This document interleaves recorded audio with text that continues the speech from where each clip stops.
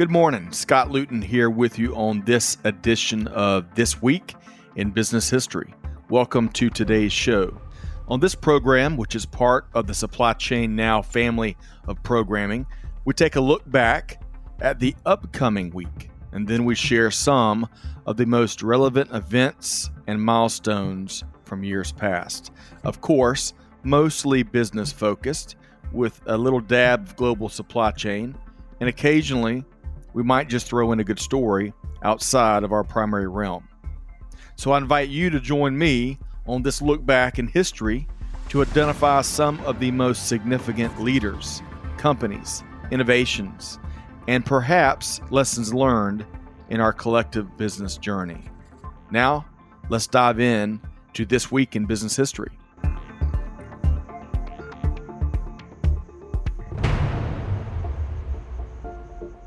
Hey, good morning. Scott Luton and Jenny Froome here with you on the latest edition of This Week in Business History Live. Jenny, how you doing? Hi, really great. Back from a month on holiday or vacation, so I can't complain. Well, we are well overdue for a catch-up call. We got to talk that vacation on holiday. I saw some gorgeous images you shot. Of course, you've had the wonderful SafePix conference, which was, a month or two ago? Yeah, 6 weeks ago. It seems like a lifetime. And we're going to touch on this here in a few minutes, the Africa Supply Chain Excellence Award. So all of that, but and a lot more, because today, of course, is Biz History Live, right? As some folks may know, Jenny, Biz History focuses on the lesser known stories of leaders and innovation at the intersection of, you guessed it, business and history. Who would have thunk it? A new episode drops every Tuesday, which includes replays of these live sessions with guests from around the world. And Jenny, you and I were talking about those handcrafted masterpieces that Kelly Barner continues to churn out earlier. And, so we kind of swap it every Tuesday. It's her stories, which are some of the best in the business on one Tuesday. And then the next Tuesday is kind of the replays of these live sessions where we touch on a little bit of everything like we're going to do today. So Jenny, how's that sound to you first? Well, I love, I was saying to you, my first one I ever listened to was the monologue about Rose Knox, which was about powdered gelatin. I learned so much. And then I've heard Kelly, I think she talked about escalators and where they came from and how they were developed. And she just takes everyday things that I guess we just take for granted. And as soon as she starts talking about them, you think, why have I never wondered about this before? So it's such a great thing to listen to. And I've learned loads of stuff I never needed to know, really. But it's stuff I'm really glad because I know I can bore people with all the exciting things I know. Well, that's the best from where I sit. That's been the best part of this series because it's like this episode here. So, the most recent episode of Biz History was a Kelly Barner produced show. It focused on John Wanamaker, the merchant prince, as she puts it, of Philadelphia. John Wanamaker was new to me, but Jenny, this gentleman he coined the word department store here in the States. He was the first retailer in the States to use price tags. And that's just the tip of the spear amongst all the innovations that he made. And you know what? Arguably, at least new to me, I've never heard of John Wanamaker. And that's kind of the main thrust. We talk about some of the regular stories and leaders and innovators, but as often as we can, we try to lift up these stories that maybe history has forgotten. So to our listeners, check out this latest episode wherever you get your podcasts. And of course, you can Google This Week in Business History and make sure you subscribe so you don't miss a thing. So John Wanamaker, I'm assuming, Jenny, that was new to you as well. Totally, absolutely. There's a big acting family in the UK called the Wanamakers. I think Sam Wanamaker was American. Okay. So I wonder whether there's a link there somewhere, but no, very interesting. Hey, blessed be the ties that bind, and gosh, you can do a little digging, and there's so many great links that we all got to lift up and celebrate. Much like our links for years now, Jenny. After we met in Chicago at an industry association event, we've collaborated a number of different ways, mostly focused on like supply chain and global business. And today, I'm so thrilled to have you here, where we can just really enjoy our time and talk all kinds of random factoids from the landscape of biz history. So are you buckled up and ready to go? I'm ready for all your random stuff, Scott. Okay. Look, I'll try to keep it random stuff and not ramblings. No. And I've found a few random things. Okay. So be warned. Hey, really quick, want to give a shout out to the whole production team helping to make today's show happen. Of course, Amanda Luton's behind the scenes, ready to go. Catherine Hintz is behind the scenes, ready to go. Appreciate all of your good work here today. And folks, if you're catching us live, hey, use those comments. Let us know what you're thinking. We're going to be talking about things from hot dogs to candy to computer chips to Mandela Day, you name it. So we want to hear from you as well. Okay. So, Jenny, with no further ado, let's dive right into the first topic. One of our favorite things around here at the Luton family household. So we got about 5 things we're going to dive into today. So the first one here, Jenny, it's National Hot Dog Day here in the States.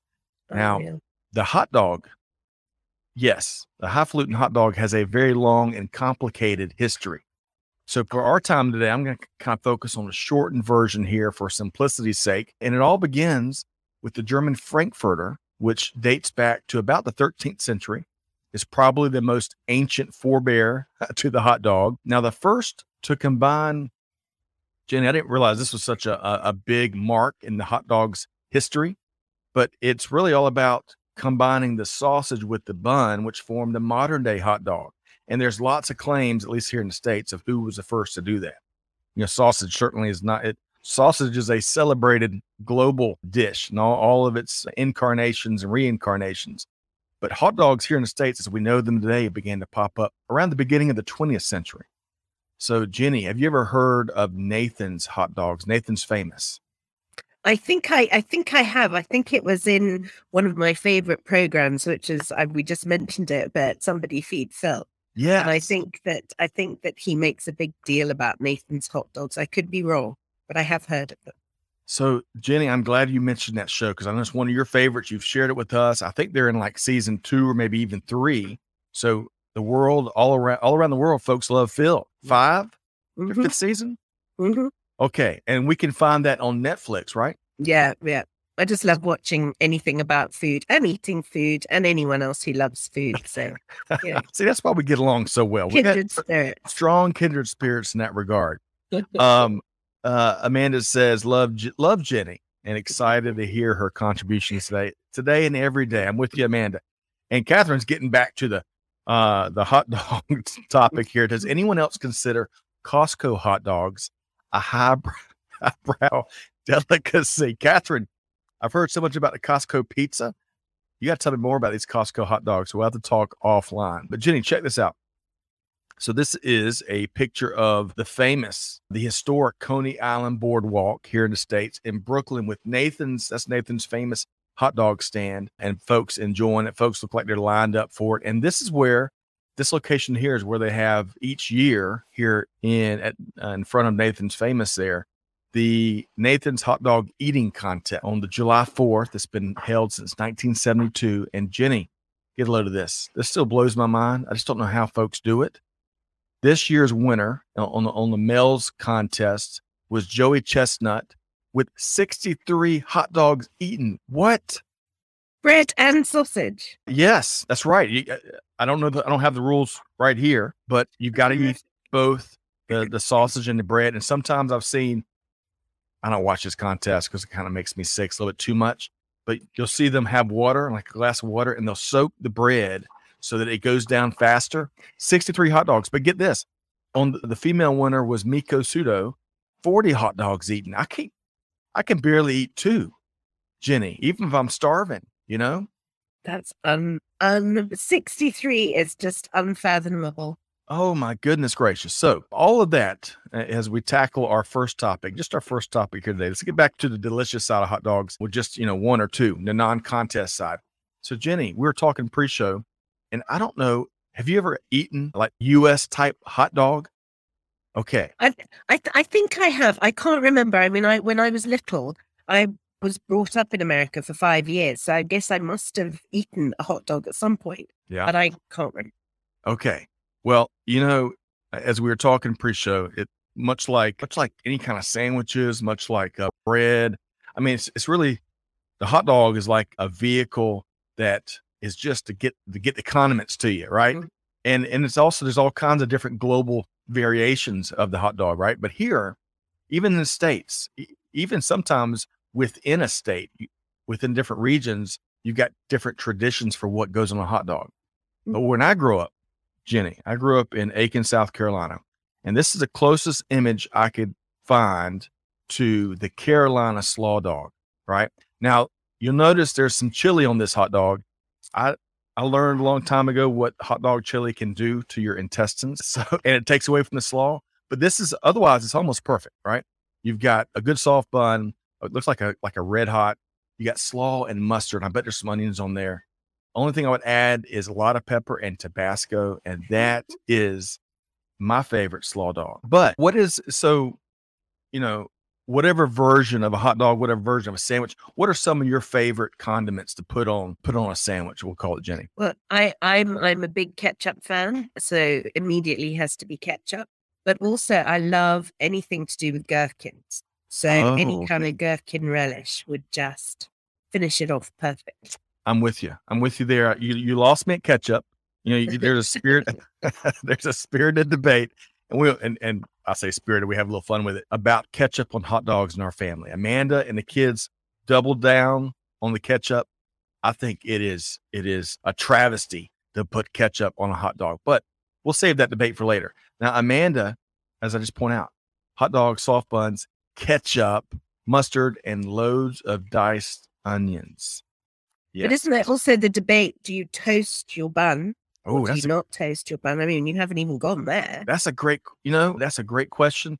I like a soft bun, right? Because I don't want the bun. If the bun's too big, it takes away from the condiments and the hot dog and the mustard and the slaw and all that working together. The bun is basically, well, get this, Jenny. I didn't add this to the notes. I didn't plan on going 20 minutes on the hot dog topic, but it's got such a fascinating history. In the States, when they first started selling hot dog type sausages, vendors would actually give their customers gloves because it was hot, but they wanted to get the gloves back, because they were losing the gloves and end up losing margins. So, and that is what, according to some, that's what gave way to the bun so that they didn't have to give away gloves. How about that? That's amazing. You learn stuff that you never knew you needed to know. Right. That's what I say. I've got another one for you. Okay. Did you know that Mickey Mouse's first words on screen were hot dog? Really? But he probably said hot dog, but still they were hot dog. So there you are. Folks, you never know what you need to know, but this week in business history, you try to prepare you for those bar games, those trivia games. Hopefully you can win a beer off your buddy by knowing something they didn't know. So that, Jenny, that is a perfect ending to the first topic of hot dogs. Now, Jenny, we're going to move directly to another snack food, I'll call it, and that is the lollipop. So get this, Jenny. So in a generic sense, humans have been eating candy on a stick since the Middle Ages. Who would have had no idea? However, in 1908, George Smith, the pride of New Haven, Connecticut, began making large, hard candies, maybe like these, mounted on a stick. And as he was searching for a name, he must have been near a racetrack because George named his product after a racehorse of that era, of the early 20th century. Lollipop was the name of the racehorse. So the name, Jenny, began to stick and began to catch on. Yeah, no pun intended. So much so that George Smith trademarked the name Lollipop in 1931. So it did well. Now, of course, you got Lollipop, you got Sucker, you got a number of different names. Jenny, what any local names where you are in South Africa for what you call? Well, I think one of the brand names, a bit like Biro and a bit like Hoover that has stuck is the Chupa Chup. You've got that brand, and so they are known as that. But I think Lollipop and Sucker definitely here is one of the terminologies. Well, I'm glad you knew where I was going, and I appreciate you bringing up the brands because I am a sucker for. Sorry, Jenny, I do it. Oh my gosh, I can feel my 13-year-old's eye roll right now. But right? Which if you're tuned in to the video side, you can see the images I'm sharing. The Dum Dums, these pop for some reason. Banks and Dum Dums just they're hand in hand. Every time we'd roll through the bank, the teller window or something, this is what we'd get. And gosh, I hate to admit, I can go through a bag of these like nothing, and they're really addictive. But the Blow Pops, perhaps Jenny, that made by Charms, that was like one of the best candies as a kid because they were bigger. You actually got a lot of the hard candy, and then better yet, there's bubble gum at the middle. So whenever, I tell you, whenever I had like even a couple of Blow Pops, I felt like I was living high on the hog as a kid, Jenny. But so Chupa Chup, what was that first brand you mentioned? I can't remember. What did I say? No, it's gone. Chupa Chup? Yeah, Chupa Chups. I think they were Australian. I'm not sure. And then Suckers. Okay. That's it. But did you know that you call it hard candy? So all that, and in England they're called boiled sweets. Boiled sweets. Boiled sweets. Really? Yes. That just doesn't. That's your interesting fact. That is an interesting fact. Must just refer to the cooking process. I can't imagine saying, "Hey, Mom, I'm going to ride up to the store to get some boiled sweets." It just doesn't quite roll off the tongue, or at least my tongue. But that's, we celebrate the differences that make up this journey. All right, so Jenny, one other question before we switch over to, I want to learn more about a couple things you've been up to lately in candies in general, whether they're hard candies, chocolate, whatever. What's one of your favorite go-tos, whether it was as a kid or, this week? Oh, yeah. So you lost me at boiled sweets, actually. And when I was thinking, no, I only love chocolate. But then I started to think about it. And we used to get these things called sherbet dips or dip dabs. And I don't know if you have them in America, where you get the lollipop and the sherbet dip. So you get two treats for the price of one. And it's in a packet. And that was really cool. Hey, we're going to have to exchange. We're going to have to send each other gift boxes of our favorite candies. You had me at Sure I Love Sherbet. Amanda says boiled sweets doesn't sound nearly as appetizing as hard candy. Hard candy just sounds like jaw breaking. Right. Well, so I want to move on so we've talked hot dogs. It's National Hot Dog Day. We've talked about that here. We've talked about the history of the lollipop. I've always wondered kind of where that term came from. So we've solved that heavy hitting mystery, right? It was a racehorse name, Lollipop, and a candy maker just kind of grasped on that. We've talked about some of your favorite candies, but for a handful of viewers where you may be new to them, right? Because we've collaborated for a number of years. Let's start with, where are you right now, right? Where do you live right now? And then I want to talk about what you do with SAPICS. And then we're going to talk about the Africa Supply Chain Excellence Award. So Jenny, where are you right now? Okay, so I'm currently in a place called Midrand, which is halfway between Johannesburg and Pretoria in South Africa. And I've lived and worked here for over 25 years, but I am originally from England and arrived here via all sorts of different countries. So this is where we decided to hang our hats, and we've been here for 25 years.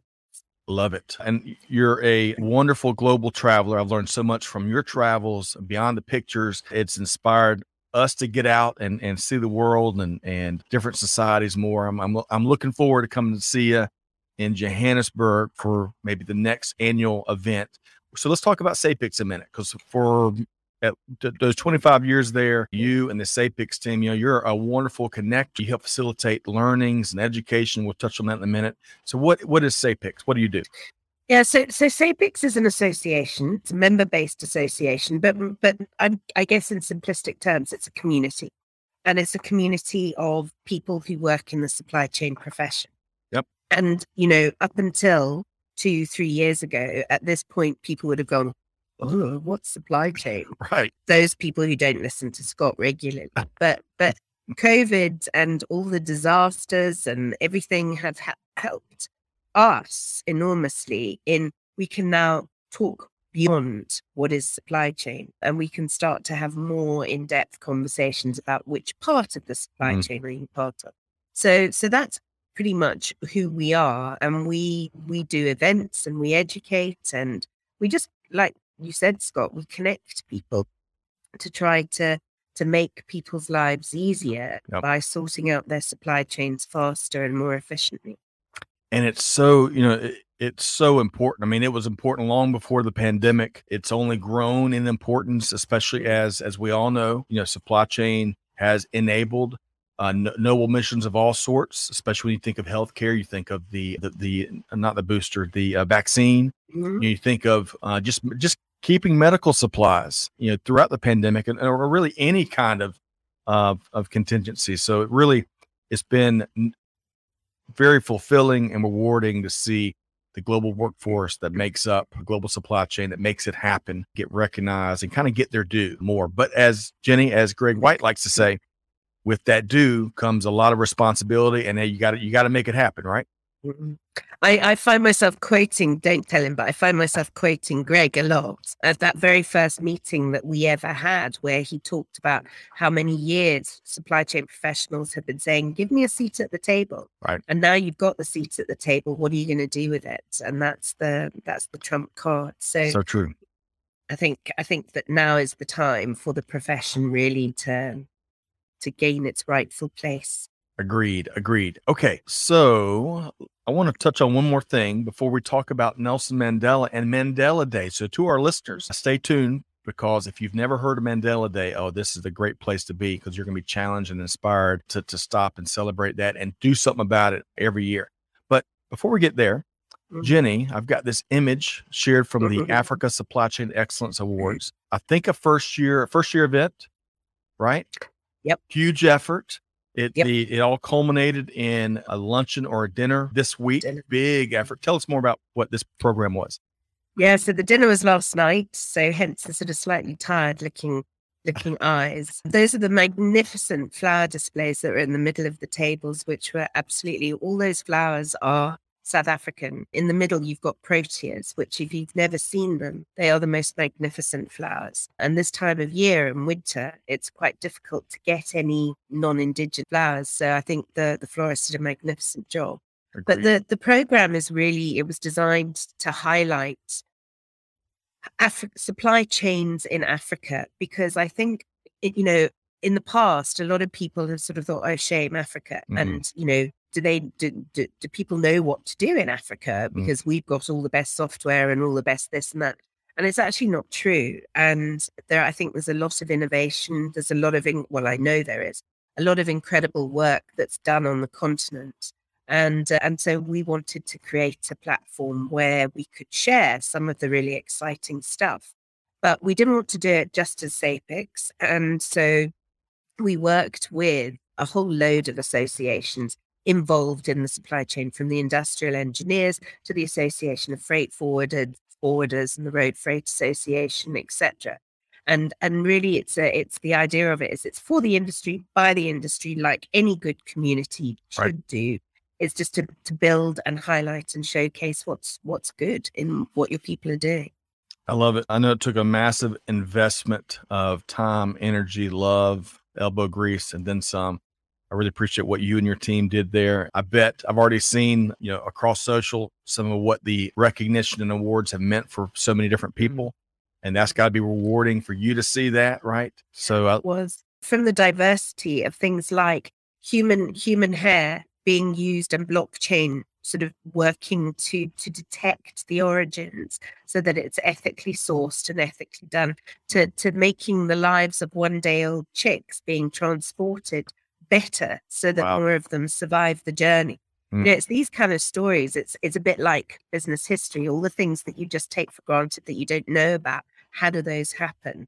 These were the things that were showcased and more. So I love it. And we're going to, on Supply Chain Now, kind of the mothership for what This Week in Business History is part of, we're going to try to do a key takeaways show so we can talk about some of those companies and awards and the meaningfulness of it all. So Jenny, big kudos to you and the whole team, all the folks that help make it happen. And I appreciate your steady and relentless leadership in this regard. So, hey, look here, Sylvia Judy, Jenny, one of our favorites, is tuned in from Charleston.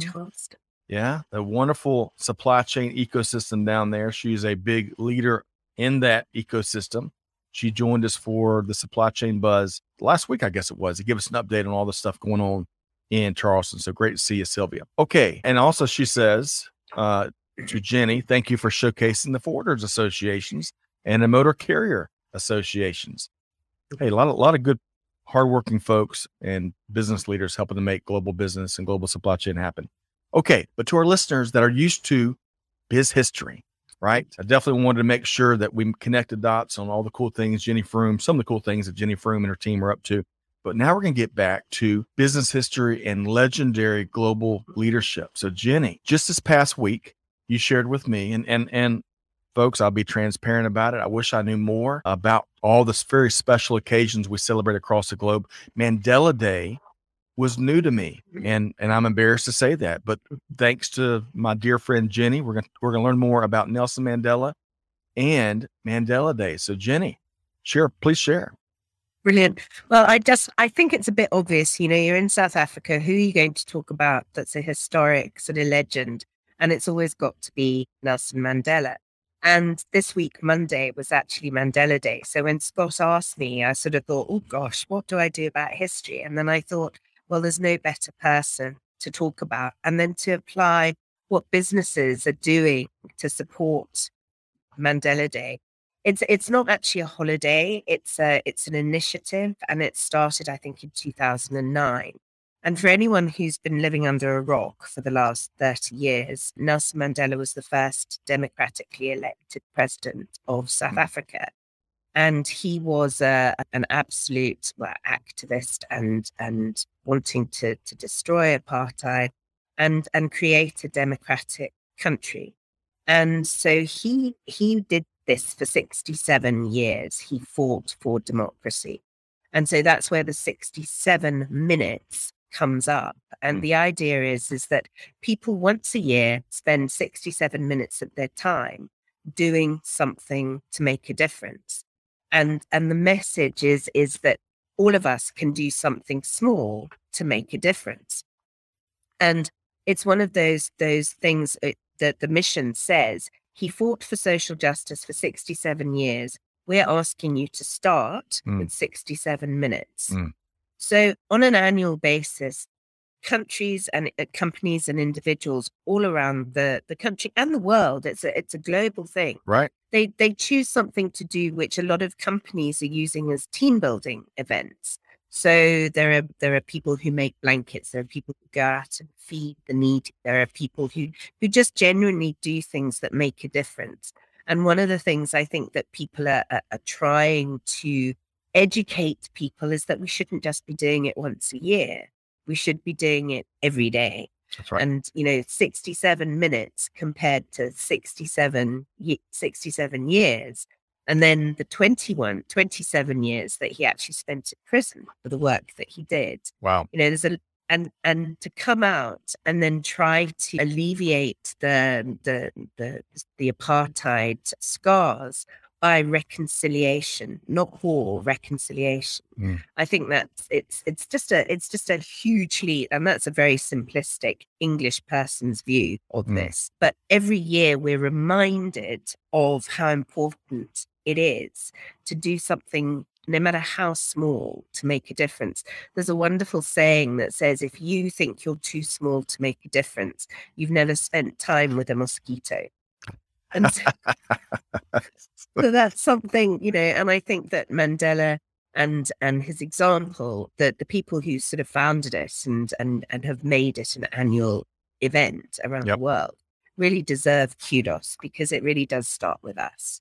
I agree. And I'm going to get to one of your favorite quotes here in just a minute. Sylvia Judy says, we need a Nelson Mandela century. I'm with you, Sylvia. Yeah. And I also like, Jenny, I loved so much you shared, and I appreciate kind of how you couched it kind of from an English speaking person, because we all view these holidays and these journeys very, very differently.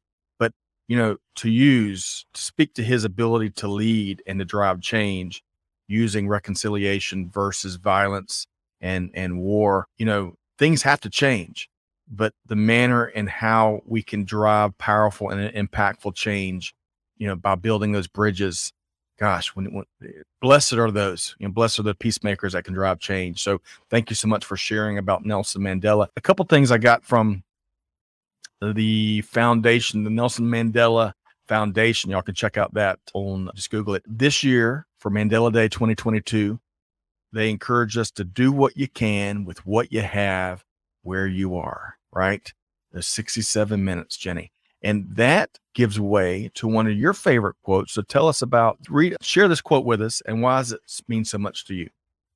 Education is the most powerful weapon with which you can use to change the world. And for me, it's so powerful because I've been privileged to have had a good education. And I live on a continent where education is not freely available to everybody, but there is a genuine desire to make the most of education. And if you think about every single thing that is challenging or not working properly, it's all down to education. And education is not just about textbooks. That's one of my favorite sort of things. It's about so much more than that. Sessions like this are education in themselves. One last thought here, and listeners, we're going to, hopefully you've learned something in the last just couple minutes, really important learnings about an iconic, legendary leader and difference maker, that his work, great work, instrumental work, continues to give benefits and rights to those that are enjoyed, this very minute. Have you ever, Jenny, in the last couple of years, maybe in particular, as we've had more conversations, especially globally, remotely, unfortunately, we're going to be changing that. But you ever stopped and broken bread or had a conversation with someone that appreciates their education so much so that it almost, you look inward and it's like, man, I've been taking this for granted. You ever have those conversations with those types of folks? So often. And I mean, there's one of our favorite sort of, guests is Ramati, who is constantly, I think she's doing her PhD or in Liverpool at the moment, and she's doing so much research. But not only is she so values education, but she's passed that on to her children. And, there are just so many. I remember going to Benin and seeing so many people who work full day jobs. And that's not just in Benin, it's not just in Africa, it's all over the world. That's right. But working full day jobs and then still doing degrees, and people having multiple degrees. And for someone like me, that's kind of, I just wouldn't be able to do that. So I've had to find different ways to educate myself. And that's by mixing with people who are passionate about being educated, because I kind of learn by osmosis, I think. Absolutely. I'm with you. And by the way, Amanda or Catherine, if we could drop Ramatu Abdul-Qadir, her LinkedIn profile in the comments so folks can connect with that, because she is the gift that keeps on giving. I mean, from research, education, leadership, Ramatu is one of our favorites. That's right. I enjoy hearing her stories of being a mother as well. I think she's got 3 daughters. 3 girls, yeah. And we've really enjoyed some of that perspective. Okay. So Jenny, up next, as we move along, again, thanks for sharing your point of view and some context around Nelson Mandela, and certainly Mandela Day. We need to circle the calendar that July 18th, 2023, let's plan on showcasing some of those folks that are making a difference. So we'll get that added to the calendar directly. Excellent. Okay, so back to more directly business history. Here's Business History Live with my dear friend and rock and roll star, Jenny Froome.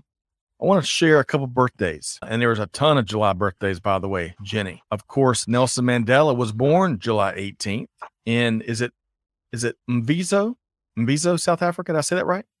Sounds good. Okay.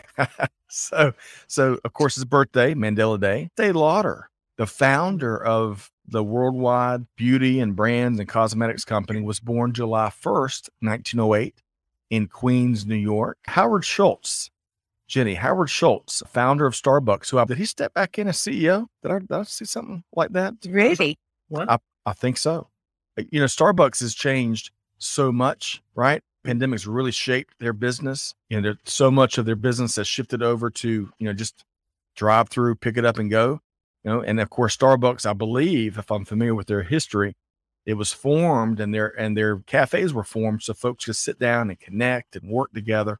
And, all those customer priorities and preferences have shifted so much. But Howard Schultz does a lot of great work from a give back, give forward standpoint, was born in Brooklyn, New York on July 19th, 1953. And finally, Jenny, one of my favorites, fascinating figures in history. Amelia Earhart was born July 24th, 1897 in Atchison, Kansas, old Greg White's home state. Jenny, I find her story so intriguing, and not just the, what folks are familiar with, kind of on the last chapters of her story, but just how she challenged the status quo throughout the aviation industry during her time, right?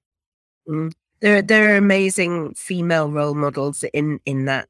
Beryl Markham, from a Kenyan perspective, was another who just kept on pushing and pushing because they knew that they could do it. And I think it's that self-belief and it's that courage that, women like me need to look back and be grateful to the strides that they made in doing different stuff that people thought women could never do. And like you say, it's sort of her life and her upbringing to the point that everybody knows about is kind of like the more exciting of the story. I completely agree. Fascinating figure. The pride of Atchison, Kansas. Some folks may not know that she was born, and some of her formative parts of her journey were there in Kansas.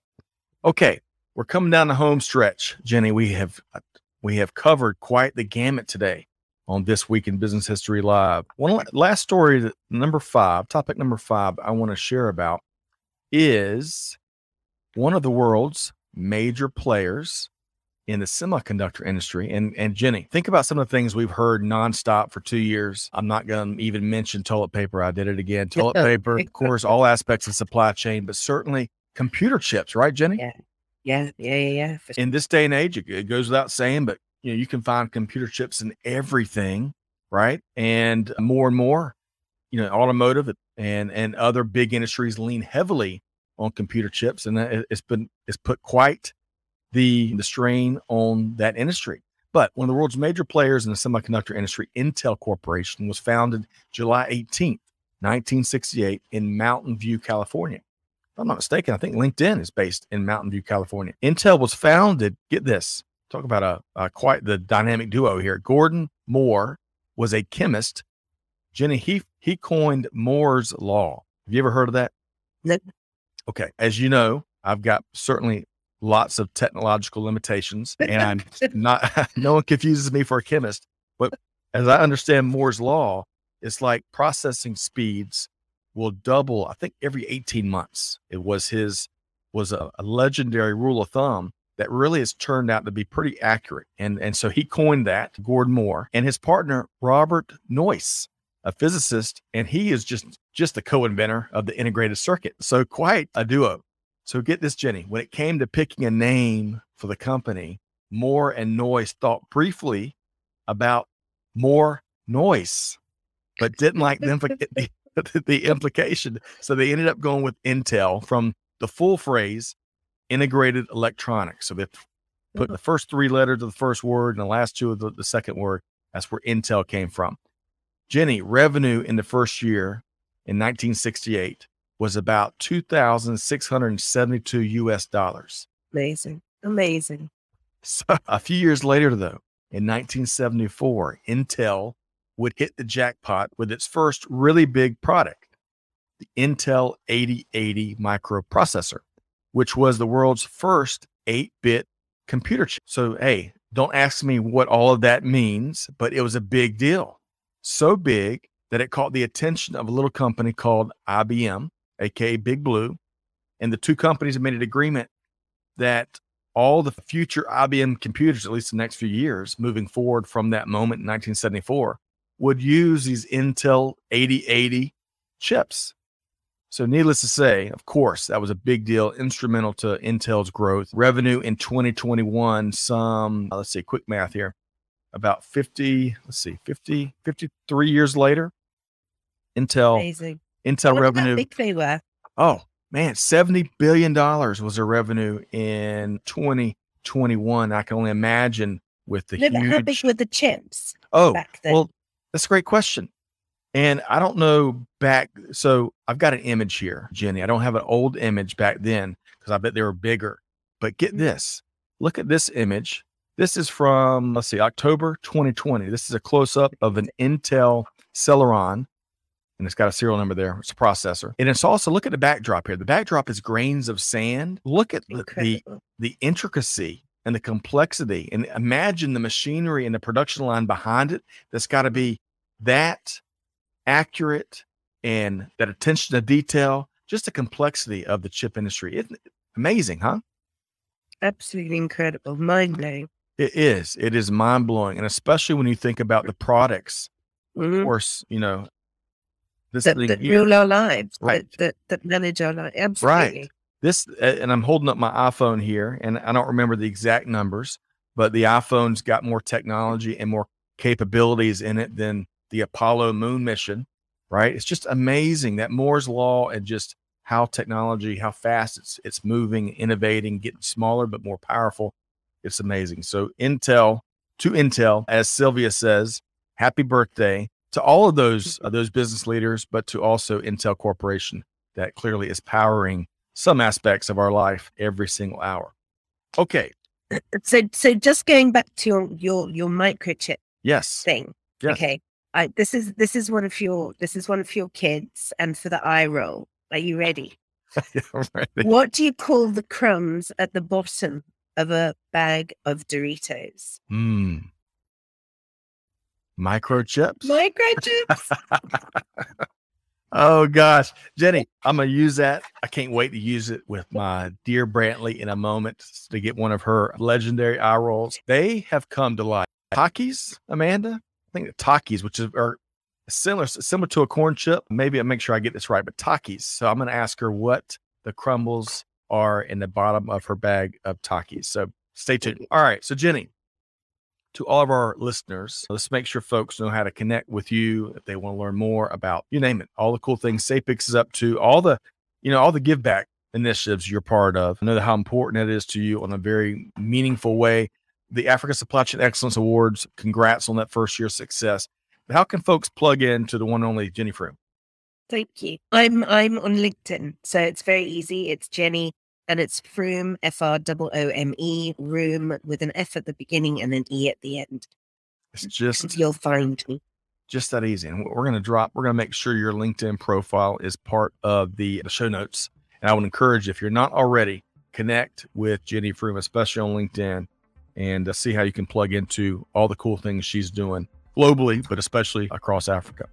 Okay, Jenny, really appreciate your time here today. Go out and celebrate the success of the awards program. Congrats. I really enjoyed your perspective, not just on Nelson Mandela and Mandela Day, but throughout our conversation today that really ran the gamut. To all of our listeners, hey, thanks for tuning in. Sylvia, I really appreciate you tuning in and sharing a couple things there. Big thanks to Amanda and Catherine behind the scenes, help making today happen. But folks, whatever you do, hopefully you enjoyed this Biz History Live. Join us again live in a couple weeks. We'd love to hear from you. But whatever you do, hey, take a page out of Jenny Froome's book, do good, give forward, and be the change that's needed. And hey, we'll see you next time right back here on This Week in Business History Live.